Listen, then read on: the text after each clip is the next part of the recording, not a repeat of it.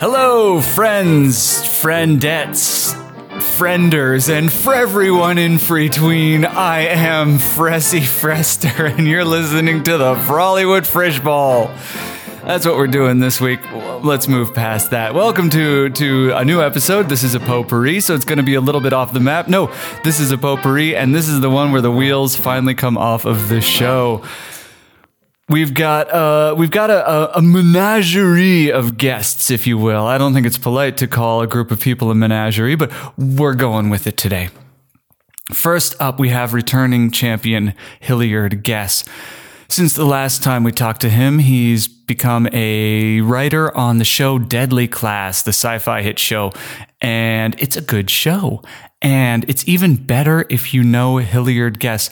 So I would suggest that you go back and listen to his full episode, then you watch the show, and then you realize how beautifully hired he was, how perfectly hired he was for that job. It's really a nice fit. If you know him as a person and then you see the work he's doing now, it'll probably bring a smile to your face. We talk about that in this episode. We talk about how he got plugged into such an appropriate job. And because it's Hilliard, we talk about everything else.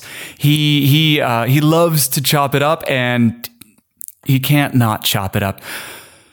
From there, we get into something we've never done before, and I hope we will do it again. I just don't know when we'll have the chance to do it again. We do speed rounds. So I was doing a day of headshots where I just would have people over for about an hour and a half, and do some photos of them to kind of brush up to stay frosty on my headshot A game. And I figured, hey, if they're here, why don't we sit down for a cup of tea and a quick chat on the fishbowl? We do 5 in 5 for each one, and we pull questions from the bowl. Instead of the standard issue 5 in 5 that we do, it's bowl questions. So we will talk to so many people, each of them not more delightful because they're all delightful, but each of them equally delightful as the last as you go through it. And we culminate with another returning champion. Yes, that's right. Vixen DeVille is back. Now, there's very little ado left to do. iTunes 5-star, rate, comment, subscribe, like, follow. You know the drill. It is all based on metrics. I do this out of the passion of my heart, and I will do this as long as I can out of the passion of my heart. But your metrics are what really help the show to grow, to glow, so that people can know the things they don't. That's it. I'm out of ado. I give to you. Oh boy, can I do this all from memory? I give to you Hilliard Guess. I give to you Darling Alley Cat. I give to you Faye Tall Curves. I give to you Genevieve. And I give to you Vixen DeVille. If I missed anyone, I apologize, but I don't think I did. So, Morgan, if you would, give us that 3, 2, 1. Drops. We're back. Indeed, we are. We're back with Hill Dog. How have you been? I'm doing great. Things are really, really on the ups right now. No doubt. Here's the thing: is that smile was on your face last time I was here, and we talked about that. It's didn't still we? there. Yeah. It's just even bigger now. I told you I'm very consistent. I try to always be the same person all the time.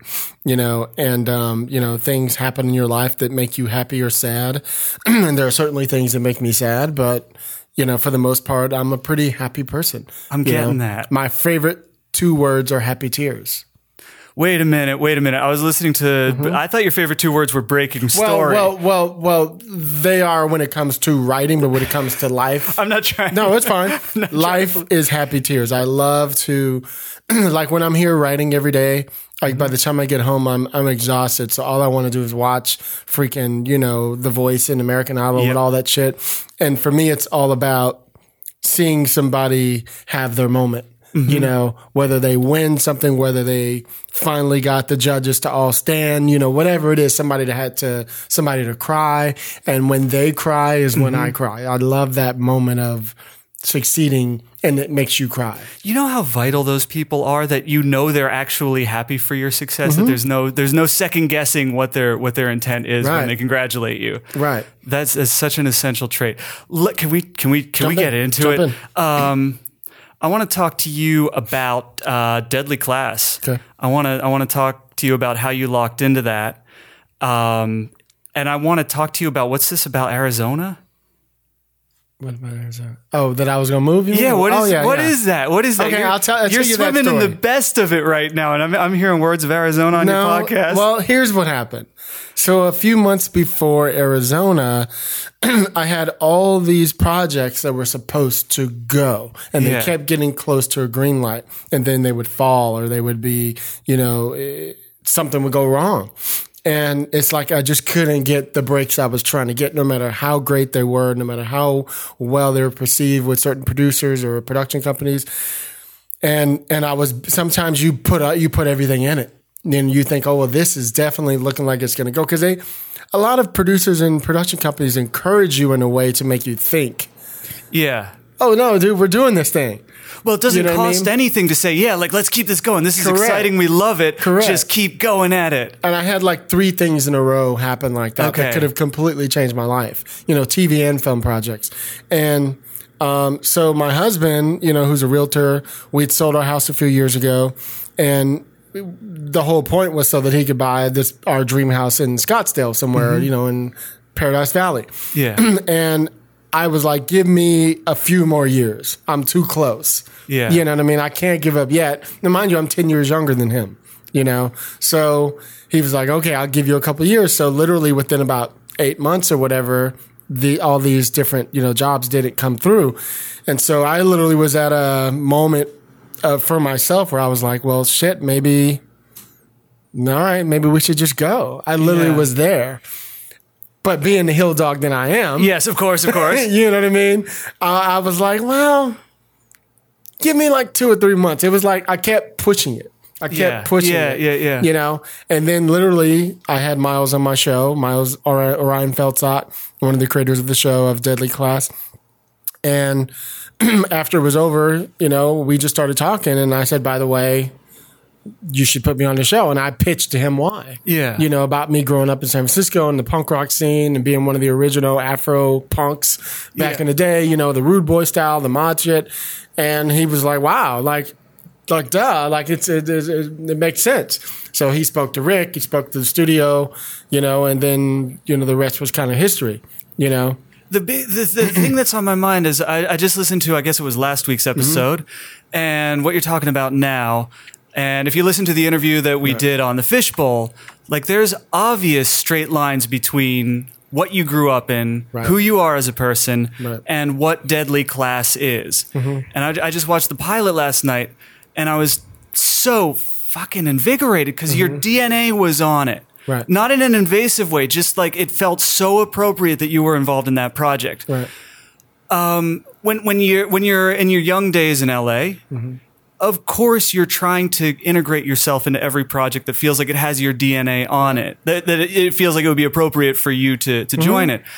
I wanted to get your read on exactly that, on how you maneuver yourself, like the difference between politicking and being a pushy asshole. Like, how do you frame all that? Well, I took it as, and I think I talked about this on the podcast a little bit, which was I knew in 2018, Chris and I, my other co-host, Chris Derrick, we talked about how the new thing we need to do in 2018 was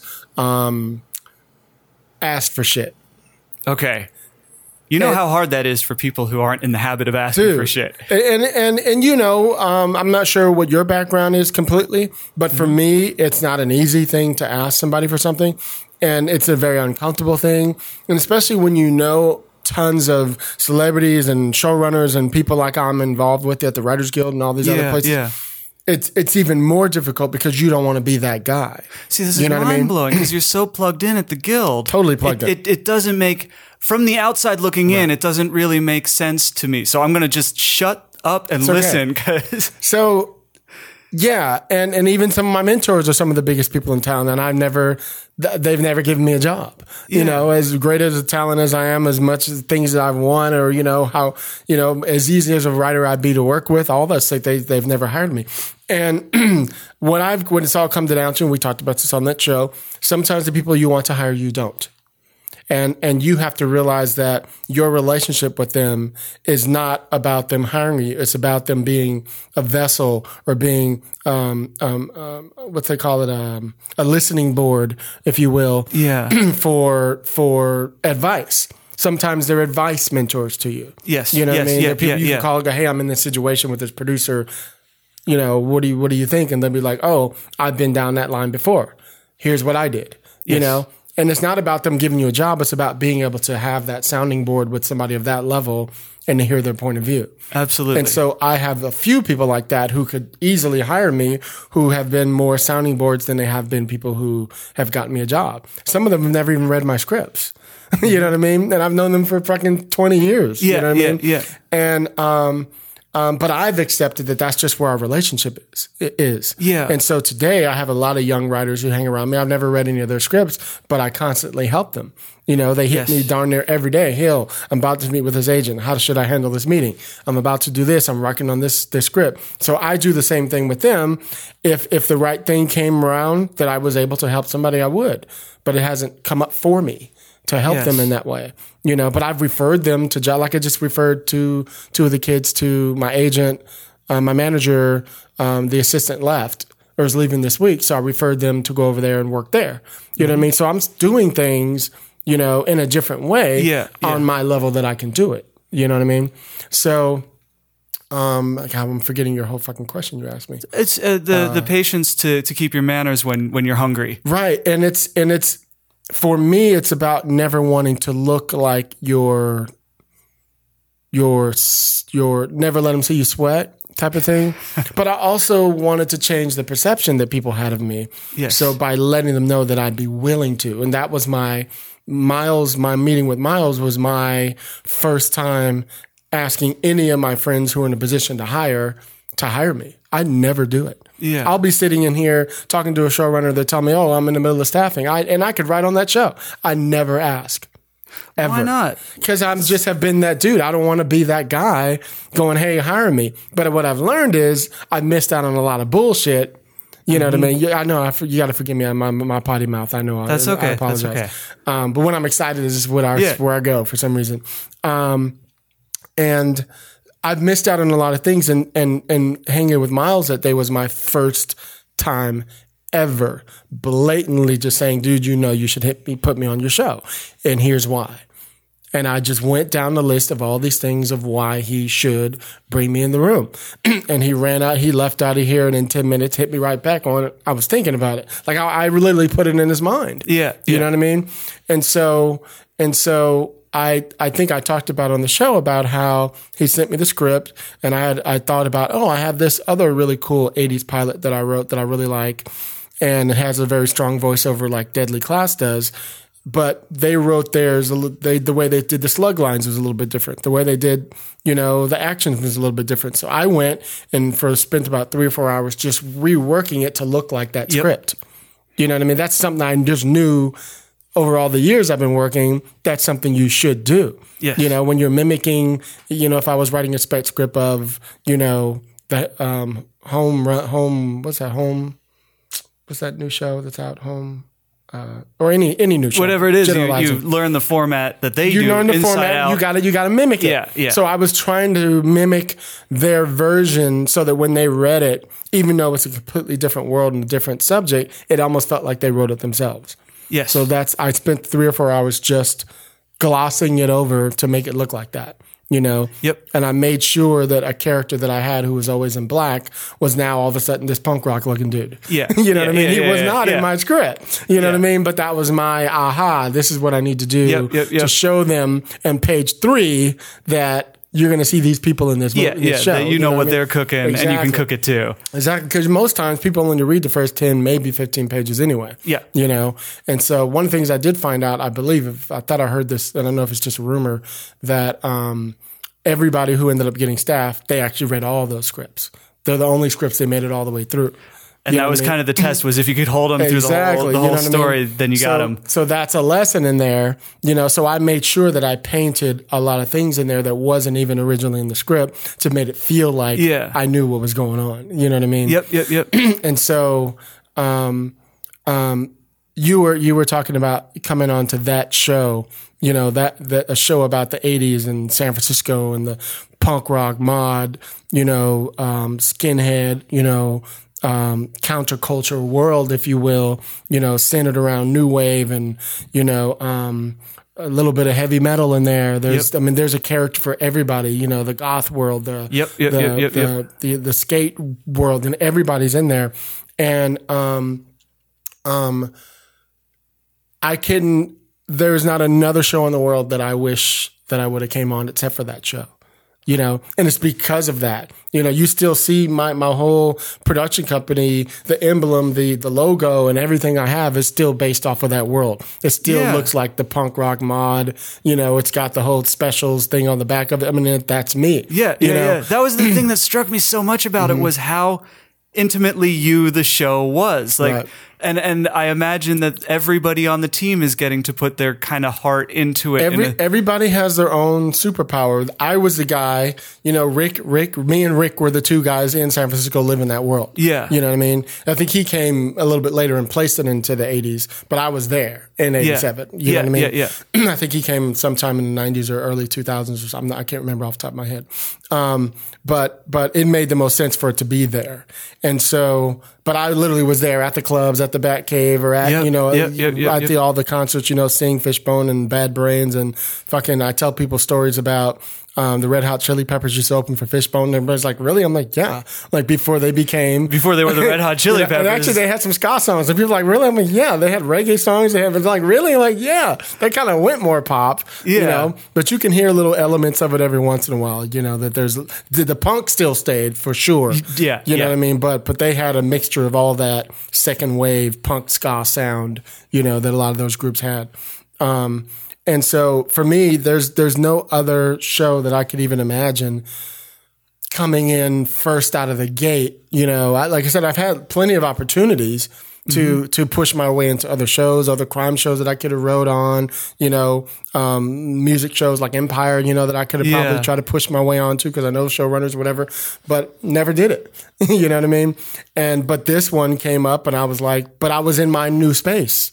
You know, every year you have to decide for yourself what's your goal, what's your plan. My plan was to change my perception. Okay, here's how I frame it is the only show better than Screenwriters Rant Room is next week's episode of Screenwriters Rant Room. That's hilarious. Thank you. Because when I was listening to this week's, that the delineation of goals and plans, that should be something they teach you in first grade. Right. And that I hadn't heard it until there. Do you want to give us the 30-second? Yeah. So we had our friend Paul Gio. He's co-EP now, about to be a showrunner on some new show, I think on CBS, I believe. He was like from the Librarians and NCIS New Orleans and stuff, and a good friend of the show. And he came on last year, which is what made me change this whole viewpoint. And I'm just giving you the small. Yeah. And anyone who's liking what you're saying now, they just got to go listen to Screenwriters Rant Room and get the full extended version. It was like earlier in 2018, we did an episode with Paul. I think it was called Plans First Goals. Yes. And so he talks about how, and I'll use a reference to make it make sense. So he talks about plans versus goals, meaning like a lot of people make at the beginning of the year, everybody makes goals. Goals are a diet plan. Right? Plans are a lifestyle change. Yes. Right? Yes. So that's how I look at it. A lot of people plan, they make a goal, they're going to start going to the gym, they're going to do all these things, and 3 months later, they're not going to the gym. Yeah, they forget the daily application. Now they're not eating right. Now they're going to McDonald's again. Now they're not, you know what I mean? Whatever. My lifestyle, as you notice, you know, I still got my weights in here. Yep. I take care of my body. I groom myself a certain way. And my lifestyle is that way. So it's very easy for me to adjust to something new. So I've been doing plans my entire life, calling them goals. You know what I mean? And so my shift was, my plan this year is to get myself in situations to where I change the perception of how people see me. Right? They see have my office. They see I drive a cool car. They see I dress a certain way. They see success. Yes. Right? I need to let them know, yes, I am successful and God has blessed me, or whatever you call the universe, whatever. But I need to change I need to also let you know that I would be willing to do these things too. Yes. You know what I mean? Yes. And that was my goal of 2018. We spend every day framing ourselves. Right. We forget that other people aren't framing us at all. Right. And if they are, it's unlikely that they are just guessing the same framing that we give ourselves. Well, if you think about it, a lot of you interview a lot of writers and entertainers or whatever. Anytime anybody comes to you and say, "Oh, I'm an aspiring writer," they immediately tell you what level they're on. You know what I mean? Yes. Oh, I'm an aspiring actor. It's like you're probably not even SAG yet. Oh, you're not in the guild, right? You know what I mean? Yeah. So anytime people do that, I'm trying to. That's why I'm always like, take that out of your vocabulary. The aspiring part of the equation. You're putting into the universe, I'm not ready yet. Yeah. It's the same thing when I tell people about pitching. A lot of people come in and I'm pitched 3 or 4 things a week, my little small company, and I've heard thousands of pitches. Yes. And the ones I remember were people tell me certain stories, right? And so people come in and go, okay, well, so basically I have this story about whatever. I'm like, stop. And people are always like, oh my God, like he's stopping me in the middle of my pitch. This must be a disaster. And I'm like, the word basically is saying I'm not sure. So take that out of your vocabulary, same word, right? Because what happens is body language happens. You and I study body language because of what we do. Yes. We have to. So somebody comes in, they're like, well, so basically it's, see where I am? Yeah. See where my shoulders are? What? You see what I mean? It's saying, I'm kind of not sure if this idea works. We're still feeling it out. I'm still trying to. And I want to see what you like so that I can jump on that. Exactly. And I need you to come in confident. Yes. I need you to come in going, man, dude, I just saw this fucking movie the other day. Blew me away. Check this out. You know what I mean? Yeah. Now I'm leaning in. Yeah. You know what I mean? Imagine if there was Green Book today and the world was a certain, you know what I mean? Whatever the fuck it is, right? Yeah. Now you got me. Yes. Right. But instead of, so I was kind of thinking that, basically there's a story about this woman who, blah, blah, blah, I'm already done with you. Yes. You know what I mean? In pitching, it's easy to forget everybody wants to be got. Right. Anyone sitting on your side of the table, they want to be hooked. They want to be. You want to be entertained, especially if you've heard 4 or 5 of them in a day. Yes. Which most executives do, especially at certain times of the year. You want to be entertained. You want to be like, everybody who walks in the door, you're going, please give me the next thing that I could take to somebody else or that I could get behind. Because you have to remember, and I talk about this a lot, you are not asking a producer to produce your project. You're asking them to invest a year or 2 of their fucking life with you. Yes. You know what I mean? It's so much more than just, I don't understand why they don't buy my project. It's not that it's not good. It's, do I want to take that much time dealing with the story about that? Yes. Do I want to be in that headspace? Yes. I'm going through it right now. I wrote the Black Wall Street script, right? It's getting me in all kind of doors, right? But everybody's like, I just can't be in this 2 years in this world. It's hard, but the writing is brilliant. Like that's what I'm getting all the time. Yeah. So they always want to meet with me. You know what I mean? They just don't want to be in that headspace for 2 years. So what do you do with that when you're being told you're brilliant and also we don't want that? You use the fact they still want to meet with you. Okay. So now you sell the next thing you have. Okay. See, that's why you can't just have one thing. You see? So now I tell them about other things. For example, I went on me and my producing partner went on they read my Black Wall Street script at this, I'm not going to say what company, huge company. Can you give us the log line of Black Wall Street? Yeah. So it's the story of Tulsa in 1921, Memorial Day. There was a Negro man, I call him Negro because that's what they were back then. Yes. A black man was accused of raping a white woman on an elevator in 1921. She tells the sheriff. Sheriff goes out in search of him, finds the person, takes him back to the jailhouse to interview him. And in the meantime, 2,000 Klansmen show up and want an order to let him go. Well, 75 black soldiers show up and protect him. Yes. And it turns into a big race riot that lasts like 17 hours. And they end up moving into town, into the black side of town, destroying the entire town. One of the guys has a fighter plane. He drops bombs on the whole town. The whole town is completely demolished. And the white neighborhood is pristine, perfect. They kill like 300-something people. It was just crazy. Yeah. And so that's the story of Tulsa in essence.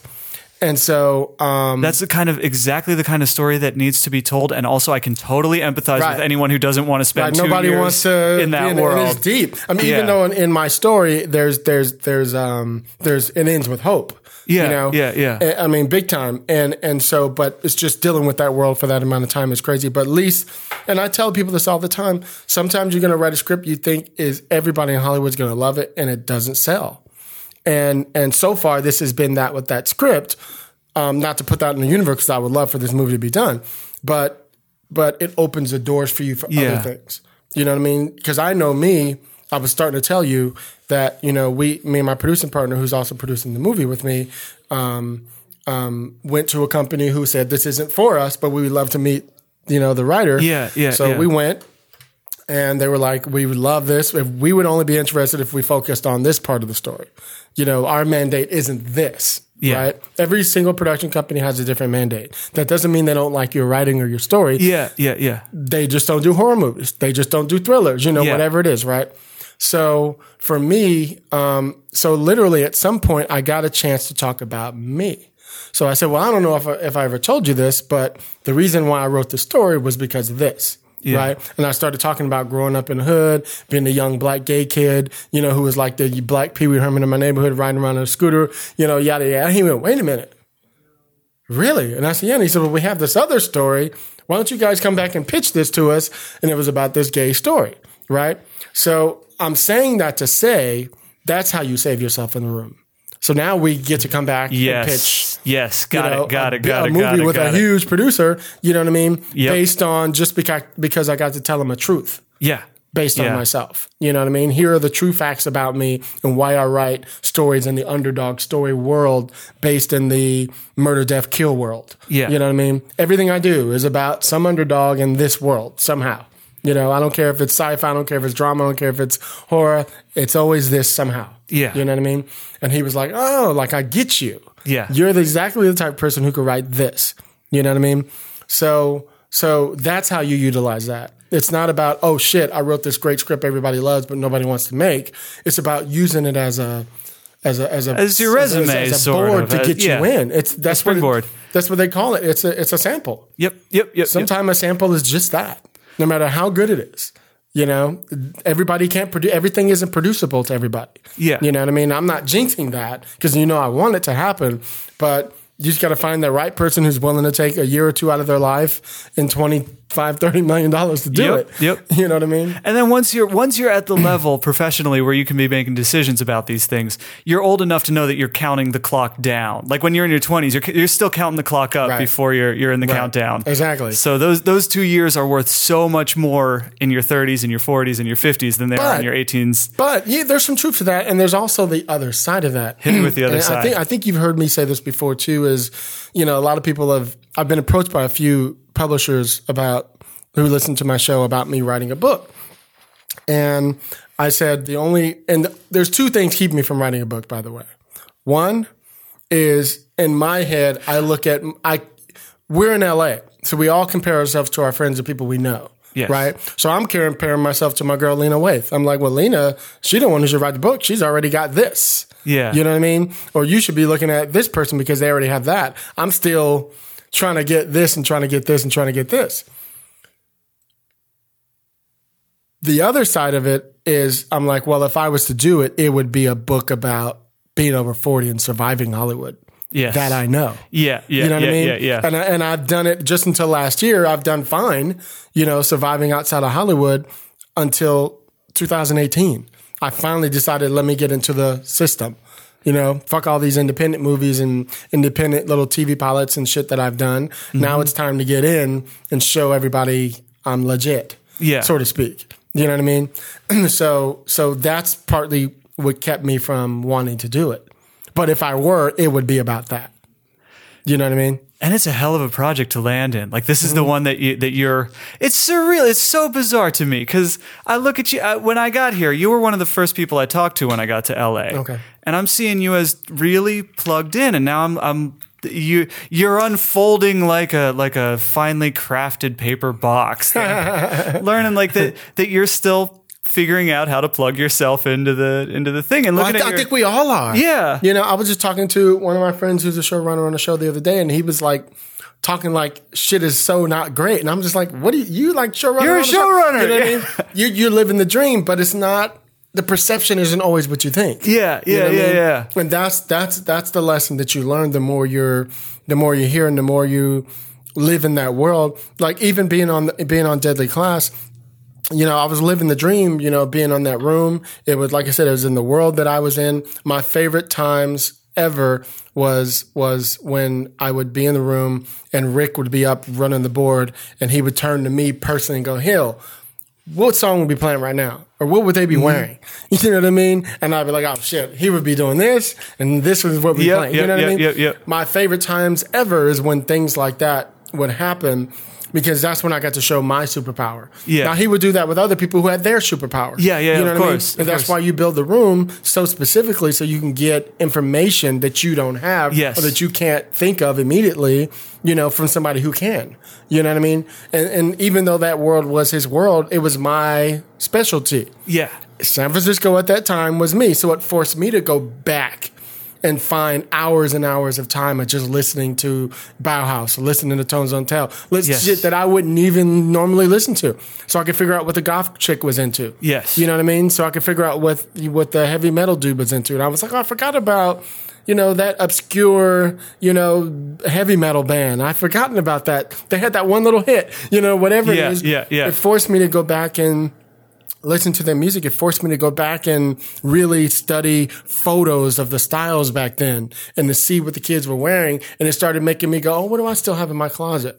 Oh, I still have my creepers. I still got my Docs. Oh, I got those brand new Docs I've never even wore for like 20 years. Like I still have, you know, like all these things that I still have, but it brought back images and, you know. And how fun is that? It's so invigorating to get to revisit those memories just on leisure time, but to do it for a job is such a blessing, such a gift. And it made me go out and call one of the scooter mechanics to get a couple of my scooters fixed. You know, I have 6 of them in my garage and only 3 of them worked or 4 of them worked. So, you know, I was like, I need to get those other 2 fixed. Yeah. Because as soon as it gets warm, I'm getting back on my scooters. You know what I mean? Literally. And I took one and rode them to work, you know, just like all of a sudden, you know, and usually they just sit in my garage, you know, so it's like, lots of that has encouraged me. You know, the Specials have a new album, you know, so it's like they're playing like in the next month or 2. I'm like, what? You know? So it's just like all these new things are going on in this subculture, you know, that I want to start getting back involved. I reached out to a couple of the scooter guys. I'm like,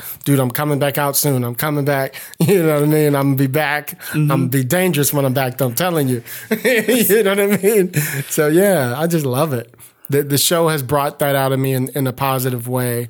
And I can say that if we get a season 2, there is a character that I relate to a lot, which is what I'm really excited about seeing if we get a season 2. Now, if I can talk process for a little bit, how much latitude are you given from the original pages of the comic book, and how much are you trying to hew to the source material? Well, I mean, every show is different. I mean, you know, we have to be a little careful with how we talk about some things because, you know, the politics in the room. Yeah. But and I'm not asking for any dirt. I'm just curious about I'm just trying to, you know, in my head, just think about what we can say. In general, I'll just be general if you don't mind. That's totally okay. So, in general, for example, Rick and them might come in a room and just give us like, so here's what we want to do for the whole season. So we know we want to get Marcus to this place. Yeah. So now then you start breaking down, well, what does episode 1 look like? You know, we have the pilot already, so it takes us to this point. Yeah. So how do we slow down? Because maybe if we just followed the book, well, by episode 3, we'd be at the end of the season already. You know, because it just moves really, really fast, right? And we have a whole hour. Yeah. You know what I mean? So how do we slow all this down and just put in this moment, so we end right here, we introduce this new character. Yeah. You know what I mean? So we end right here and we end on this dilemma, you know? So you keep building those things so by the time you get to episode 10, then now you know, oh, we're at the season finale where this leads us to this element. So if we get a season 2, now we can go on this journey. Yeah. You know what I mean? So, but it's all straight out of the book. We know that these things happen in the book. Every episode is layered with stuff in the book. Layered with stuff in the book. And all you do is flip through the book and like, oh, there's that same exact image. Yep. You know what I mean? And Rick, you know, the the show is based on, you know, Rick's life. You know, the character of Marcus and Billy are really him split into 2 different characters. Okay. You know, I remember telling him that in my meeting. I was like, that's you. And he looked at me like, how do you know? And I was like, duh. It's like, I'm looking at you. I can tell that shit. You know what I mean? So, it's very specific to his life. So it's also a really hard show to write. It's very, very hard. Him and Miles have a very distinct voice, and, they come in and they put their stamp on everything, and it wouldn't be the same if they didn't, and that's the same for any show. Every showrunner, it's their job to go back and make sure that the voice matches them. Yes. You know what I mean? They have to. If you had your own show, you'd be doing the same thing. Yeah. You know what I mean? So I respect it. I mean, all you can do is, as a writer in the room, is do your job that you're supposed to do. And even if you're completely rewritten, you just take the game and be like, what did they do? And study those scripts. Yes. You know what I mean? And and be oh, now I see why. I see why they got rid of that stuff that we wrote. I see why they got rid of that stuff that she wrote. You know what I mean? Whatever. You can see it, clearly on the page. Sometimes, we're all writers, so we all have egos. So sometimes people are like, well, I still think my thing was better than that person's stuff. Of course. Plenty of people are going to do that. But if you can humble yourself, which is just something I've learned how to do for a long time, I could just kick back and go, okay, I clearly see why they did that. Clearly see why they did that to that person. Yep. Clearly, it's way better now. You know what I mean? Yeah. Like they really spent, and I give so much credit to Miles and Rick. They spend where you and I might do 2 or 3 versions, they do 20. Okay. They are like so intense on every fucking word. And it may not be some people may not think the writing is perfect. Yeah. To them, they gave you their best version. Yeah. You know what I mean? And that's something that I've learned from them. And I was just telling Chris about this earlier for my podcast, that's something that I'm adding to my new pilots now as I write, is I'm thinking like them. I'm looking at it 5 and 6 more times than I would have done before. Yes. You know what I mean? So now it's forcing me to go back and look at all my stuff. Yep. So when I'm doing a polish, I'm really looking at it going, is this a moment I put in there because of this? Or is this a moment I put in there? What can I bring out of my life and put this in there now? Because that's how they think. Yes. And so it's helping, so that's what your job. You're supposed to grow from each situation, pull elements from them, and make your shit better, and that's what I'm trying to do. Everyone is a mentor. Every human being on this planet is a mentor. If you look at life like that. Yeah. You know what I mean? And that's why I have a lot of young kids who come in here and hang out with me all the time and just want to get game or just listen to me or, whatever. And I'll tell them, like, dude, there's shit I'm going to get from you. Yeah. You know what I mean? The fact that you went to fucking college at Harvard, I didn't go to college. You know what I mean? So you're already way brighter than I am. You know what I mean? So there's tons of information I'm going to get from you just based on that. You have to roll with your strength and know that your strength is a good thing, and that's the other thing I learned. I know I'm talking like you know how I open the door. I am not going to stop you. I learned this from Mick Betancourt. I'll give him a ton of credit on this. I was talking about on my podcast on that episode about having that what they call that block where you feel like you can't. Writer's block? Imposter syndrome. Imposter syndrome, yes. Yeah, and I had a long talk with Mick, and Mick is like, Hilliard, the best thing you have going for you is the fact that you have those issues. And I was like, huh? And that's a bit of a reworking. Because if you embrace the fact that you have whatever your weakness is, like I was having issue with the fact that I never went to college and all these other things, right?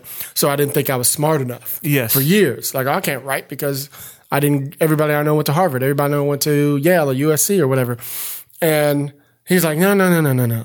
Embrace the fact that you could write stories about shit they can't write about. Yes. Yeah. You know what I mean? And until I understood that, it started making sense to me. And he reiterated that for me. He reminded me, that is your strength. Yeah. You don't have to be the smartest person in the world to write a story. Society makes you think that. You know what I mean? And the more I've worked, the more I've grown, it's amazing to see when I first started writing all the typos I used to have. Mm-hmm. Now, I know how to write. Now I can spell. And I can, you know what I mean? Yeah. But I didn't graduate from high school. You know what I mean? So of course my shit wasn't going to be right. Yes. You know what I mean? But there's that thing, like you walk into a room and see people operating in excellence. And of course you want to leave your shadow self outside of that room. Of course you don't want to invite that person in with you.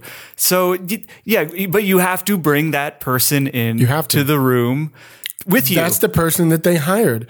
And That's the person that they want in the meeting that people don't think. Everybody goes in trying to play somebody. Yes. They go in trying to play a different character.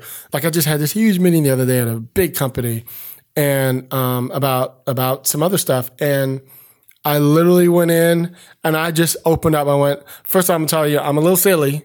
So boom. And I just went in and I had them on the floor just rolling. You know what I mean? And I've accepted who I am is who I am. Yeah. I'm a little silly at times. I'm a little, I have a potty mouth. You know what I mean? I've accepted all these things about myself. So no matter what situation in it, I try to be, you said earlier, you always have that smile. You always have whatever. I try to be as consistent as possible. Every time you see me, same dude. Yes. Yeah. Same dude. Yeah. You see me differently, you know I'm acting different. You know what I mean? Yeah. And that's what I've learned about myself. And that's why I think I have so many people who can say I'm a good guy. You know what I mean? Because I'm the same dude all the time they see me. You know what I mean? Yeah. So, for sure. I think we nailed it. I think you nailed it. Cool. I can't thank you enough for coming back on. And I just want to say again, congratulations. It's so invigorating to see you doing a project that is in complete lineup with who you are and how you see the world. It really is. And that tells me that you know me, because you got to like sit and talk to me and hear my story, of course, too. But that definitely means a lot. Like my mom and them watching, like, oh my God, there's like all the kids, they look like all your friends when you were in high school, you know what I mean? So they feel the same way. Yeah. Like if there was going to be a show that I was going to be on, it was going to be Deadly Class for sure. So I'm grateful to Rick and to Miles, for bringing me on the show. I had a blast, working with them. I think the kids are fucking flawless in their delivery. So good. And the look, the way that they, like we had Benjamin on earlier. Benjamin is fucking amazing. I can't imagine another Marcus. I just can't. Yeah. Yeah. And to me, he embodies like a young, pretty, James Dean, not in look, but just in intensity. Yeah. It's in his eyes. Like I was telling my husband, we were watching TV and I'll just pause it. I'll be like, look at him. It's his eyes. He's just always thinking. That's very Dean. You know what I mean? It's not always what you're saying. It's what you're thinking, He's like far beyond his age to be knowing how to do that. And I love that y'all are keeping an eye on him. Oh yeah, definitely. It's so vital when people hit that young, that there are people, just watching out. This is when you become a drug addict in 2 years. Yeah. You know what I mean? So to speak. If you let this shit get to you, you come out on a hit show and the show gets canceled and you never work again, you live in here in Hollywood. Or it keeps hitting and nobody can say no to you anymore on any topic. That's as dangerous as flopping. Right. But it really was encouraging. I was sitting in on the previous recording and hearing y'all talk to him. I worry about kids who hit and hit big and hit well and have intensity in their veins. Right. Because it can go south. It can go south very quick, and it doesn't last as long as you think it could. You look at Christian Slater and what's his name? I was just looking at him the other day on True Detective. I can see his face. Ethan Hawke. Yeah. All those they've been around since the early 80s or whatever, and probably even before that. And, they're still around, but there are little pockets where you don't see them for 5, 6, 7 years. And then boom, they pop up in something else again. To me, that's just constantly reinventing yourself. And it's also about going through phases where when you were, 18 to 25 years old and you were the hot, young Rob Lowe looking guy, for example, you're going to be getting work. But as soon as you turn 35 and you don't look like that anymore, how do you reinvent yourself? Well, you got to come out in some Aaron Sorkin shit and show people you could do something else. Yes. Yeah. You know what I mean? Yeah. Which is what he did. You know what I mean? And to me, that's how you do it. You don't just keep playing that same role. You keep reinventing yourself. Yes. And that's why I was trying to encourage Ben earlier. I was like, you have to be doing something else. You don't have to be writing, but you have to be getting involved in other things. Like he's like out there now that he's making some money. They're like, we're trying to find books that we can option. Yeah. Start buying property like you're buying houses, like intellectual property. Right.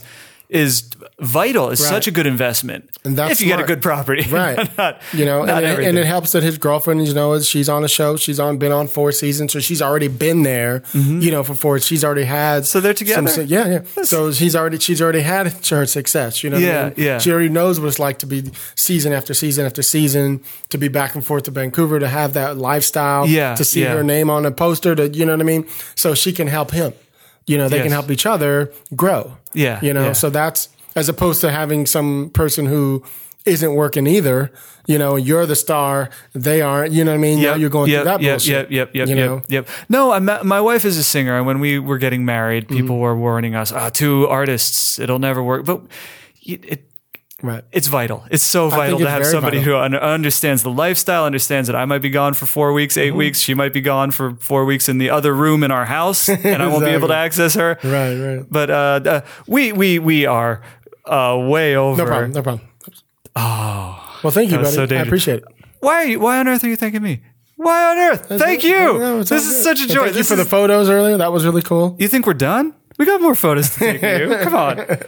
But really, sincerely, from the bottom of my heart, thank you and congratulations. Those are the 2 things I wanted to say. Appreciate it. We'll be back in a year or so, I guess. All right. Cool. We'll scoop it up. Bye. Morpheus is fighting Neo. Hello and welcome to Hollywood Fishbowl Speed Rounds. Are you ready? I am ready. Would you be kind enough to do the audience the favor of introducing yourself before we jump into it? Yes, my name is Darling Alley Cat. And a little bit of framing. How would you like them to know you? I'm the most mischievous of cats found in the alley. Well, okay. Let's get into the bowl then. Are you ready?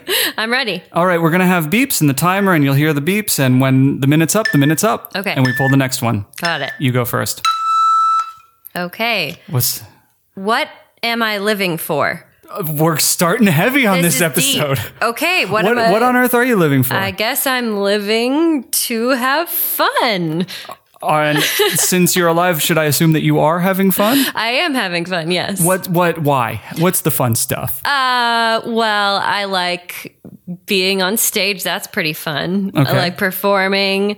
I like my boyfriend a lot, and he's really fun, and we do fun things together. He was showing up for you at your graduation show. Yes, he did come to my graduation show. That's a good man who will come and watch you take off your clothing. Yes, he will always come and watch me take off my clothes. How'd y'all meet?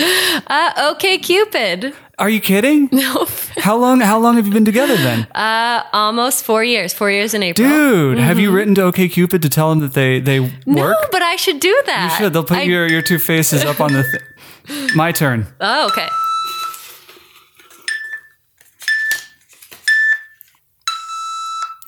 Movie Mad Libs. What does that mean? Hasn't yet been defined. How would you like that to be defined? Movie Mad Libs. Yes. Like Mad Libs, but for movies? Right. So I don't know. The only thing I could think of is I used to play this game where you would say a movie title and then you would switch out one word of the movie title with vagina. Let's do it. Okay. The Jeff Goldblum classic adventure film Vagina Park. Right. Unfortunately the main actress passed away. I can't think of her name, but Little Black Vagina. What was the original title? Little Black Book. Because all I could think of is vagina once we get to that far. I can't think of her name though. Keanu Reeves stands up against the machine overlords in the Vagina Matrix. Oh, we're out of time for Movie Mad Libs. All right. Your turn. Get a good one. Okay. Favorite candy? Snickers. Not a bad choice. Do you do the thing where when you buy Snickers, you're like, this is healthy because it has a peanut in it? Sometimes. Not until recent years. I have every time since I've been 30, that is how I justify eating my one Snickers. I mean, honestly, their slogan, Hungry, Why Wait? It's a candy bar that keeps you satisfied for longer than most. Have you considered sending a letter to Snickers and doing campaigns for them as well? Testimonials. I got a lot of letters to write after this show. No, of all the candy bars, that is the one that sits heaviest and gets me through like the next hour and a half with the least. It's closest to like a protein bar, I would say. Only it tastes way better. Most of those protein bars have just as much sugar as a Snickers. Like they're all bullshit. They're all fake. Very bad for you. Okay, here's the thing is if you live long enough, you realize that everything is bad for you because eventually you're going to die from one of the things that you were doing wrong. It showed up on a list more than once. That's the gold standard. All right. This is number 4? Yes. What do you know about Little Tokyo? Nothing. How long have you been in LA? Have you been down to that district? You must know something. Is it in LA? It is in LA. Okay, then You really are a blank slate with Little Tokyo, aren't you? Yes, I am going to be terrible at this question. I think you're doing fantastic because the truth is nothing. So it's where is it? Little Tokyo. It's okay. It is right next to Skid Row. Oh, and there's sometimes some junkie overflow. Yes, I work downtown, so you've been seen in that the junkie area. overflow. Here's the last time I was in Little Tokyo, I had this thought, and you can probably guess what I was looking at when I thought this thought. If I'm ever walking down the street with my pants down around my ankles and the legs dragging behind me, take away my heroin. I've had too much heroin. Yes. Okay. So maybe don't need to make it to Little Tokyo. Little Tokyo is fantastic. Last one. This is all you. Pick the best one that's ever come out of the fishbowl. Let's see here. Do you believe in ghosts? Yes. All right. Can we define ghosts? I mean, I just think like spirits, like people that used to live on Earth and now they have passed away, and I think they are still with us. I mean, I don't know, like if I believe like I could see one. Okay. I would like to believe. I haven't never seen one in your life. But if I am open to looking for it. Have you felt one? Have you sensed one without your eyes? I don't think so. I've really wanted to. Okay. And I've tried to. Like, I even have one of those Ouija boards, you know, the Stranger Things Ouija board, actually. But I honestly... The Vagina Things Ouija board? Yes. I don't think I've ever really felt one. I've really tried hard, but you don't. Have you felt like your ancestors close to you in a moment when you needed them? Not even that. Maybe. I'm trying to broaden the definition of ghost as much as. Okay, beautiful. You are done. You have won. That was 5 questions in 5 minutes, and we have an anthem to play for you. All right. If people liked what they heard, where can they find you on the social medias? At Darling Alley Cat, spelt DarlingAlleyCat. All right, take off those headphones. Get out of here. We've got to get the next person in. We're going. You know your way around a pair of headphones, right? Yeah, sure. All right. Put them right over the ears. That's the one. And you can hear me? Yes. Scoot yourself up on mic a little bit. Ooh. All right. Better? And you know what to do when I point to you, right? Oh, yes. Kind of. I remember the phrase somewhat. Morpheus is fighting Neo. Hello, and welcome to the Hollywood Fishbowl Speed Rounds. I am and can only be your host, Jesse Kester, and today I am joined by the one, the only, the illustrious... Fatal Curves. Fatal Curves. Now, is that spelled normally or strangely? Of course, it's her last name. It has to be spelled with a little pun in there. So the name Faye, F-A-Y-E. Ooh. And then Tall, by itself, T-A-L, like a Vaughn or something along that line. And then, of course, Curves. Your slogan could be Semper Faye. There you go. If you want. There we go. That's perfect. Welcome to the Hollywood Fishbowl. You saw what just happened. You're going to do it now. If you want. I'm ready. Consent? Nothing is sexier than consent. Would you like to do this? Oh, yeah. I'm down. I'm ready for this All game. Right. So I'm going to push the button, and we've got 5 questions in 5 minutes. You're going to do the first poll, and just do your best with it, okay? Go for it. What's the oldest piece of clothing you currently own? Oh my gosh. I own vintage. Like all I do is shop vintage. In fact, I make it ethical clothing choice. So I don't buy things that aren't made ethically, as in like livable wages. Yes. Or I buy things that are or vintage thrift or whatever. Yeah. So the only thing my exceptions is underwear, because that's a little. Well, yeah. But other than that, absolutely. So like the stockings I'm wearing right now are my grandmother's, which could probably creep out some people. Maybe they're thinking, that's but cool. no. And then like jewelry and everything. So I mean, I have, my great grandmother's necklace, and I wear that often enough. So she's someone I didn't even meet, but that's probably one of my oldest things. But I wore my mom's prom dress to my prom. I wore my aunt's prom dress to my other prom. Like, I've always been a vintage lover. Do you have a wedding dress ready and waiting for you? Yes. I'd love to talk to you more about that, but we're out of that minute. It's my turn. Oh, I hope I get a good one. What's your favorite freeway? Oh, ew, avoid. La Cienega when it becomes a freeway at that one point on 405. I mean, my favorite freeway would be a time of the freeway, which is like at 3 a.m. or something when there's no one on there and LA is like your own. And what are you talking? Like the 405, the 101, the 134, the 5, the 10? I do kind of like the 405 just because you can get so many places on there and you're along the coast. It's pretty. Yes. And also when you cut through that valley, like there's the museum to your right. It's gorgeous. You can see Getty. Yeah, it's pretty. Yeah, it's I like the 405 quite a bit. I hope to be on it someday when there's no traffic. I have yet to experience. If you I go down to San Diego to visit my family, and when I do, I always, make sure I get in the car before 6 a.m. Because then you're on the 405 when the sun's rising and there's no one out there. Well, that sounds lovely to see the sunrise over the ocean and not be moving at 5 miles an hour. Exactly. At the very same time. All right. Your turn. Please pick a miracle. Let's see. How's that for pressure? Pick a miracle. I know. Did you ever dodge death? If not, you're lying. Oh, that is true.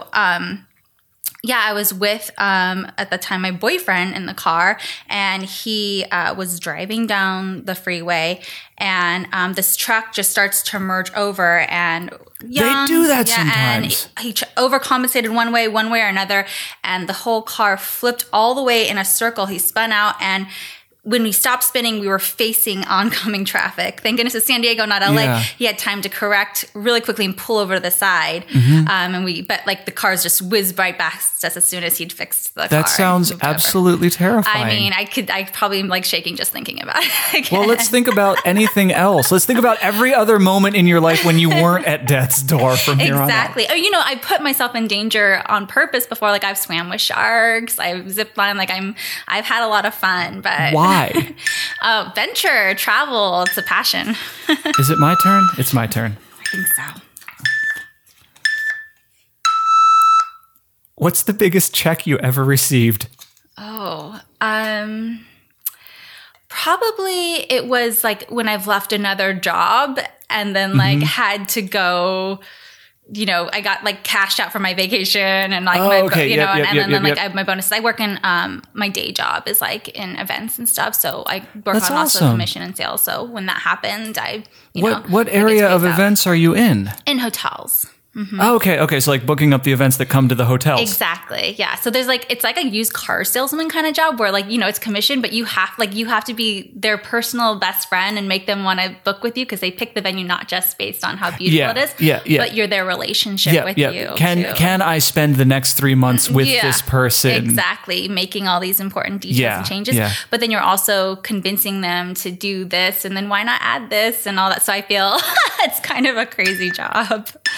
I'd love to hear more, but it's time for the last and final poll. Okay. Not only the last, but also the final. The final.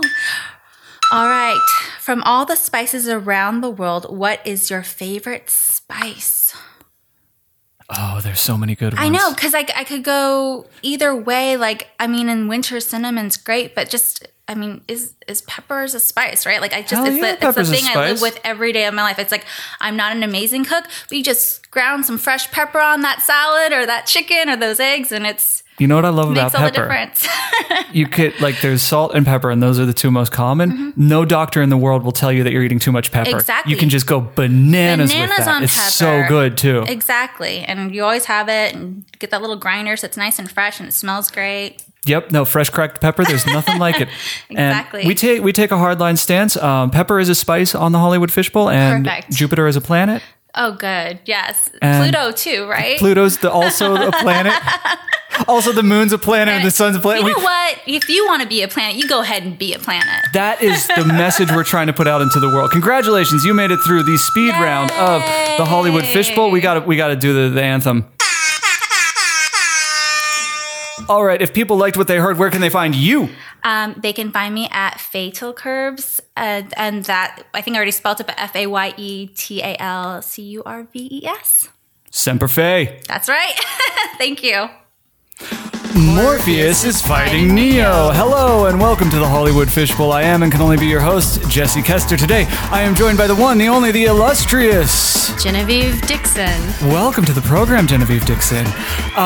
We're doing a lightning round. It's going to be short and quick to the point. To the point, no faking. Cooking MCs like a pound of baking. Would you be kind enough to introduce yourself to the audience? How would you like them to frame you? Hi, audience. I'm Genevieve, and I am a writer and director. The end. You're not going to give it more juice than that? That's all you need to know. Okay. Very straightforward. What are your genre? Something. I've written a couple coming-of-age dramas, and I'm working on an internet comedy series right now. Features? Yes. Excellent. All right, so what we're doing is the speed round. So that means all we're going to do is pull a card. We have 1 minute to answer it, and then we move on to the next card after that minute is up. Okay. You will have beeps as we go that will tell you when we're done. Is that all good? Sounds good. The beeps sound a little something like this.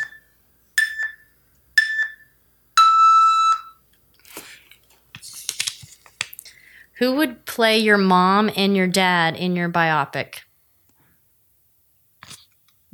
Oh, do I have to answer first? That's the idea. Oh, okay. You are the guest. Okay. My mom would be Kathy Bates, and my dad would be Kevin Costner from Field of Dreams, specifically him as Ray in Excellent. that movie. Why Kathy Bates, besides the fact that she's fantastic in everything? I think since I was a kid and have seen Kathy Bates, she kind of has my mom's stature, but also Kathy Bates is just a character, and that's my mom. She can journey through all levels of emotion, and she's like a strong woman, and she can be a fragile woman on camera. Like, my mom's just all of those angles, I guess. Awesome. I'd love to talk more about that, but time's up. It's my turn to pull.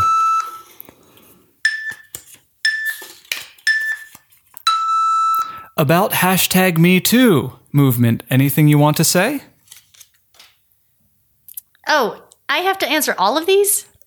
You don't have to answer any? No, I'm on every episode. It would be very boring if I had to answer. #MeToo movement. You don't have to. I would love it. I mean, if we're talking Me Too, we're talking consent. You don't have to do anything on this program. Oh, yeah, good point. Me Too movement. I like that people are empowered who feel like they didn't have a voice at first, and now this has given them the momentum to heal from anything that they've been through that involves, all of the aspects of Me Too. Yes. That's how I feel about Me Too. Awesome. Do you forfeit your remaining 8 seconds? I don't. I have a song that I wrote about Me Too. Oh! Took a little too long there. Go for it. Your turn. Okay. Let's see. Describe a moment where you were obsessed with someone, something.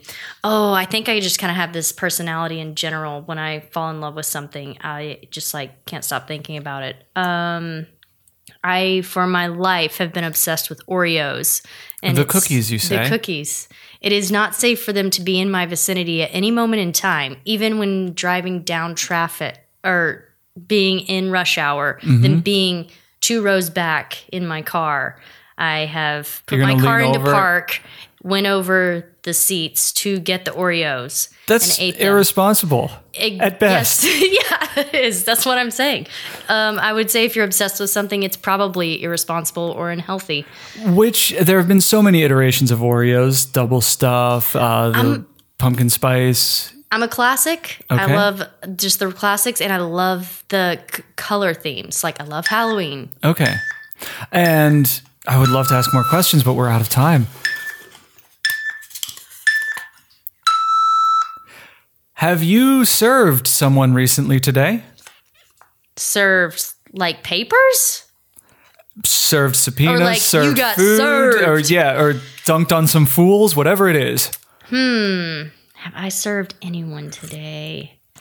I haven't. Makes me feel unaccomplished. But someone has served me a delicious burrito in Los Feliz, and everyone should go have that burrito. Which one did you go to? It's called Yuca. It was just like a little bitty stand that's like off of Los Feliz, and I can't think of the intersecting street that it's actually on. But I go to Hugo's down in Atwater Village, and they're good. What's Atwater Village? It's a Mexican. Every Mexican truck or stand in LA is fantastic, and it's really unexcusable that we're not there at one of them right now. They're plentiful. Halfway through my bike. Oh, I'd love to know what happened halfway through your bike ride. We'll never know. Your turn. Okay. Wait, is this the last one? This is heartbreaking. I want to. What was the first time you thought something was too salty? That's very specific. Yeah. I'm going to have to go with the first time the ocean got in my mouth. I actually don't like being in the ocean. I will be in a lake. I thought you would be an ocean. I like to lover. be by the ocean. Oh. I will sit on the beach every day, but like get me in the water. I'm like, it literally, it just gets slightly by your mouth and it's so salty. Yep. The ocean, too salty. Yeah. Ocean. Get your shit together, man. Give some salt to the rest of us. A little pepper in the ocean would be nice. Mix it up for once. Yes. Oh, this is solid gold. We should be right. Hey, we're recording it. We don't have to worry. Oh, totally. What's the song though? About Me Too. You got 10 seconds. Oh yeah, that song that I wrote. Do you have a ukulele? How do you not have a ukulele on hand? Why would I have a ukulele? You smashed 5 and 5. Would you like the closing anthem? Hit it. Can you sing the song without the ukulele? Could you do us that kind favor? No. Okay. Thanks for coming on. It's been great having you over. If people liked what they heard, where can they find you on the social medias? What should they like, subscribe, comment, follow? Instagram, Genevieve in Flight. Excellent. I'm always on the go. Any want in your heart to help people how to spell Genevieve? Oh. Slam dunk on that question. Man. Okay. Genevieve. There it is. Beautiful. Thank you so much. Let's get off this mic and into the photo studio. Bye. Morpheus is fighting Neo. Hello and welcome to the Hollywood Fishbowl. I am and can only be your host, Jesse Kester, and today I'm joined by the one, the only, the illustrious Vixen DeVille. Yeah, welcome back. Returning champion. Oh my god, I'm back. Look at this. How have you been? We've missed you. Amazing. Well, duh. Like you could be anything else. I am amazing. Last time I wrote the question on the thingy of what would you do if you didn't think you'd fail, or if you Oh, we've pulled that a couple of times. And we were saying, I said, if I would take my show on tour. And so this whole year has been like a year of risk. And so the show obviously happened last year. Yes. When we interviewed you, you were just gearing up for the launch of it. How's it been going? So I took it to Tucson Fringe Festival. Well, at Hollywood Fringe, I got extended and I won like a bunch of awards. And then, do you ever get sick of sellout shows? No, I fucking love it. Now it's like I can't. Now I'm scared to take the show anywhere because I'm like, if it's not sold out, it'll be a failure. You know what I love about the show is the stuff isn't happening in real time, but the audience still goes like, yeah, right.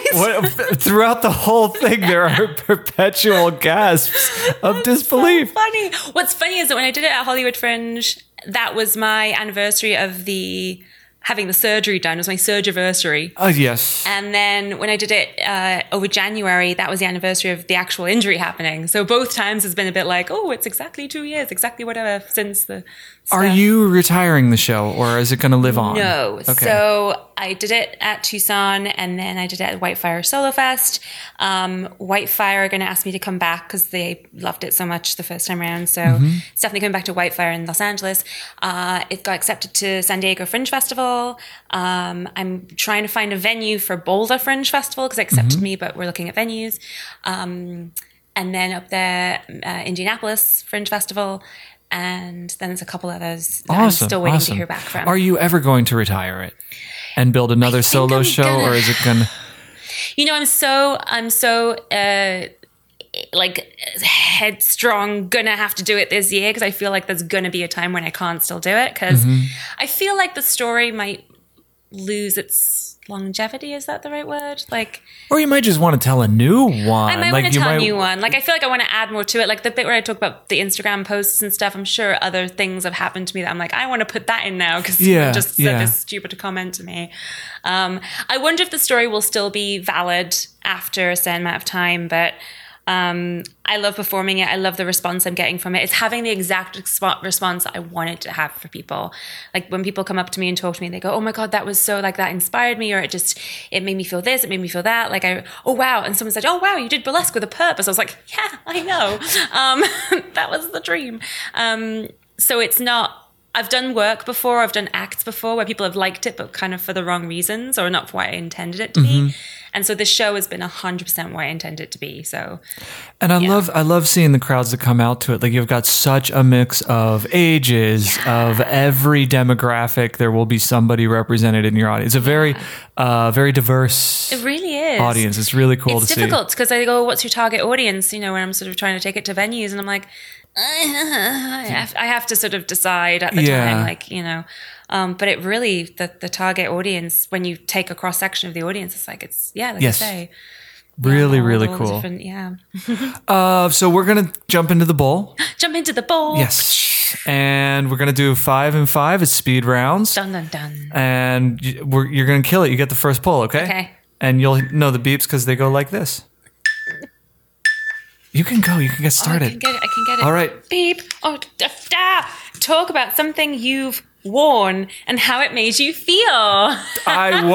First of all, you are the best dressed guest we've ever had. Oh my gosh.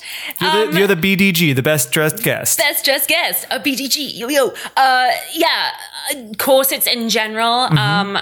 I just love how they give you posture. They suck you in. You feel like you don't have to hold yourself a certain way because it's holding you for you. And I saw this thing on today on Facebook, like Corset Story, we're doing a promotion. And someone was like, here's a link to Wikipedia about how corsets are bad for you and how we should ban costume and outfits.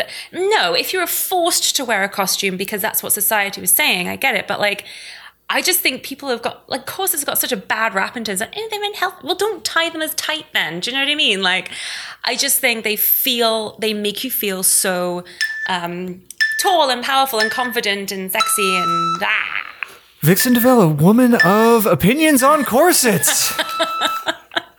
What is the thing you miss most about high school? I have to answer that one? Yes, you do. Oh. I could. Not my friends. I miss my friends. That's the end. School. I miss...